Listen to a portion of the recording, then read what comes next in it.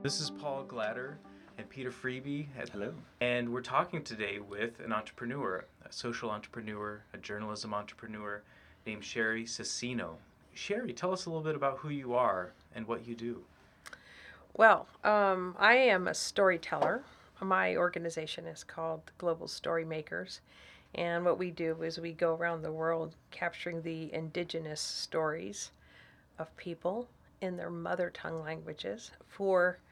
The idea is to create mother tongue books for early learners. What I'm doing is I'm really doing proof of concept now so we can scale it. So we're building out a curriculum so that anyone anywhere in the world can tap into our platform so they can become a certified storyteller and they can either participate in this project or do their own projects, which is wonderful. So anyone anywhere can work with a child to tell stories or write their own children's stories according to the various need. If you want to do an environmental program, you can do that. If you want to write stories in the United States about your cat, you can do that. Or if you can do indigenous storytelling, which is what I do, which is what primarily what this larger platform is designed for. In my case, we actually write in a primary language and a mother tongue in all books. So it's dual languages. So there's two languages. A lot of languages are phonetic, so they're not necessarily written languages. So they can if you can write it in if the primary language is English or if it's French, whatever it is, it can be written phonetically. And so there's an agreed upon usage of the phonetics among the tribal people, of those who do write the language, and how to then speak that language. And why is it important that um, these people be part of this experiment, this project that you're working on? In your view, why is it important for them to do that? It's because it's so important for everyone to have lived in this world and to have left a mark and to be participating in this whole process of life. The thing is that there's a lot of incredible people in the world who are of various backgrounds and live in various places that whose stories are we're losing their stories. What's happened is, in a lot of ways, the educational process has come in, and or religion or different things have come in and affected how they live in their culture. And but some of their culture, their tribal traditions and so on, are still practiced, and there's practice for a reason. It's part of a bonding and community building experience. It's part of who they are. It's part of what they know is their identity, and it's a preservation of that identity. And so the elders particularly are very interested in having this type of thing done. And so what has happened is when kids go off to boarding schools, learn English or French or whatever the primary language is, they come back and they start to lose that language. When you learn another language, you gain another soul. It isn't always the soul that you left with in your community. And and so the idea is that when these kids are starting to feel disenfranchised from their community, from their families, and through storytelling, which is originally what we've been doing storytelling since the Bible. I mean, since those are stories, you know, and the stories were told to do something, and it was to teach the Christianity. It was to teach the gospel. I have always been a storyteller. I started out as a newspaper reporter working with the Arizona Republic. I was a journalist on my high school paper and my college paper, and then I went to work at the Arizona Republic. I also worked in radio. I always found the people behind the story more interesting than the story itself. What motivated people to act in a certain way and do certain things, which ultimately I was there to cover that story. But I found people more interesting than their actions. And so I started writing about people and I started focusing on people. I wrote about I was interested in football, so I wrote about the NFL. I wrote 2 books about the NFL. I interviewed football players, and I wrote stories for little boys so that little boys could have what we call stories from the hearts of their heroes. And that ended up becoming a very large project. It grew. I had partnership with 3 other football players, and we grew that into a very large enterprise that we sold to ESPN and Walt Disney. And that afforded me the opportunity to do it again and create stories by and for young people, for them to have a voice in their world. And so I have done that and work in every country in the world. Usually, I was originally telling stories, working with kids to tell their stories so that they would be then put into newspapers around the world. So they would talk about,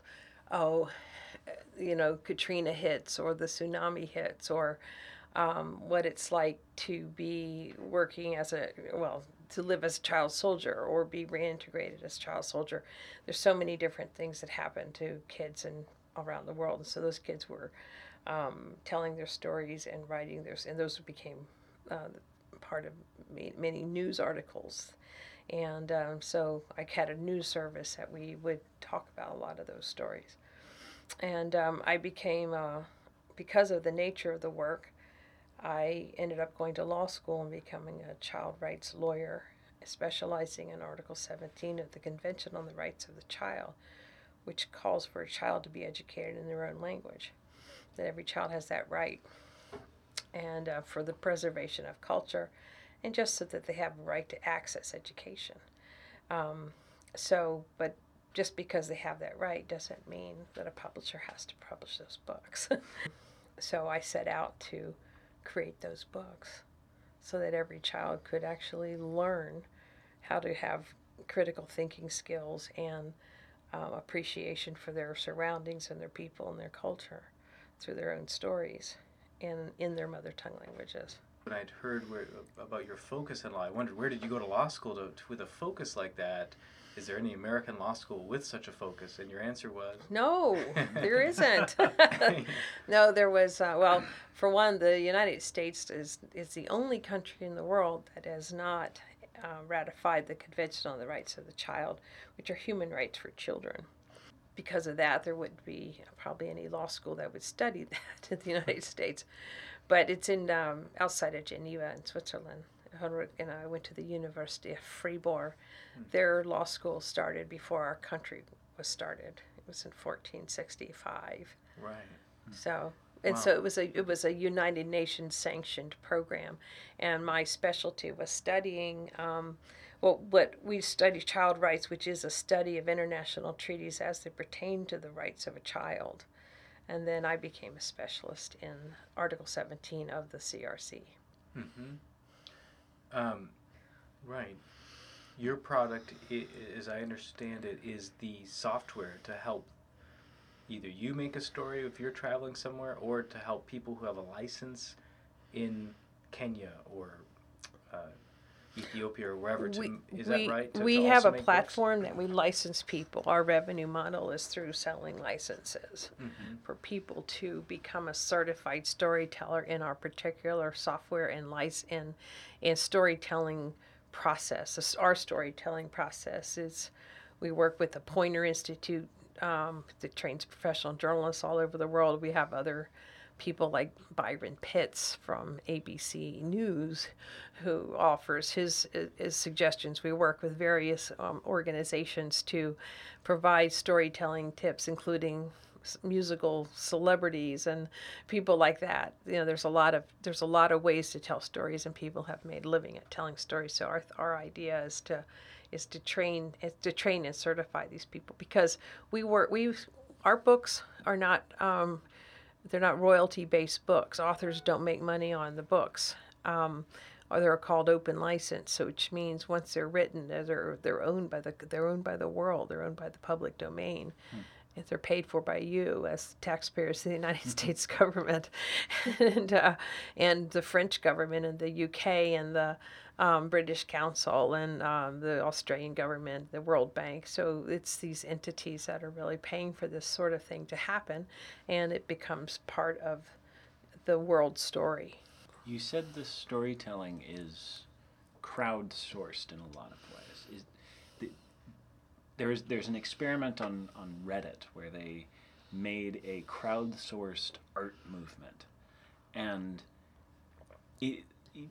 initially it was amazing. You had a number of people that were sort of working together to create like these gorgeous, really complicated paintings, but over time it sort of gave in to chaos, and the ability to judge quality with kind of the Reddit scale of crowdsourcing is almost impossible. And I can only imagine, creating 1 billion books through a method that is like crowdsourcing is a very difficult process. What's sort of the rubric that you went into that? Well, there's criteria for book writing. Every the Global Reading Network and the Global Book Alliance has a criteria for books. There's a pedagogy. There are someone who is 5 years old reads in a certain way and looks at fonts in a certain way, and the size of fonts and the number of the visual elements on a page. There's a science to that aspect of it. Art, I don't know about art in that way, what Reddit did, but I would imagine it wasn't manicured as it could have been, or it wouldn't end up in chaos. It's like, again, let's go back to thematic. Any art project at all can end up becoming chaotic because who knows what kind of style is it. But having all of those artists in the same area saying we're going to do themes, and the theme is do your visual interpretation of the environment. That's a whole different thing, or visual interpretation of the Maasai culture or whatever that is. And it can come out in a lot of different ways. But we crowdsourcing means inclusivity of the crowd, of the people. It means that everyone's story is valid and everyone's story can be told. Doesn't mean every story will be invested in printed books. How do you determine what goes into print then?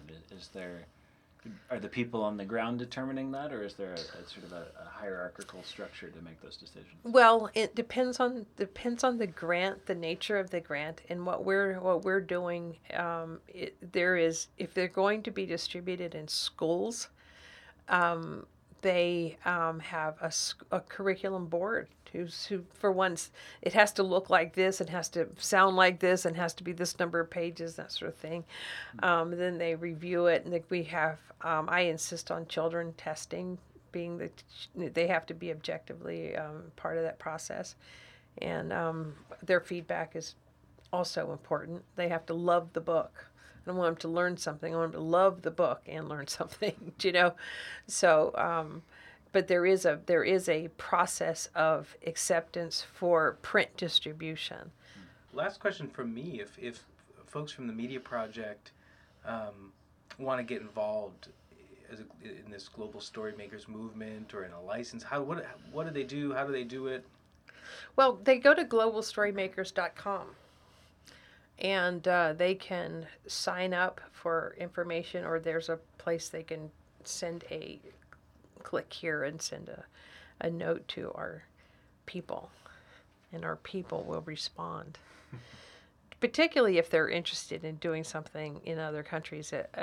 We're putting together a network of people who want to participate in this process, and so we're actively engaging people who are writers, who are photographers, who are illustrators, people who are really good in technology, who actually want to sit in their home in their pajamas in Florida and assemble a book of the Kenyan tribal people.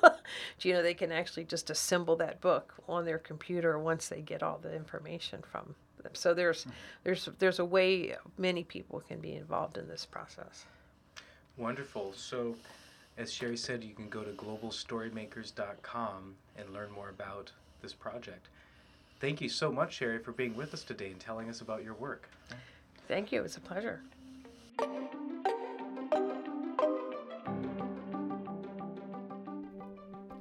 This episode of the Religion Unplugged podcast was hosted by executive editor Paul Glatter, edited and produced by Peter Freeby. Special thanks to Religion Unplugged managing editor Megan Clark. The Religion Unplugged podcast is a production of religionunplugged.com and is a part of The Media Project, a nonprofit dedicated to equipping journalists to cover religion. To read our award-winning global religion news coverage or to find out more about Religion Unplugged or The Media Project, visit religionunplugged.com or follow us on Twitter at ReligionMag.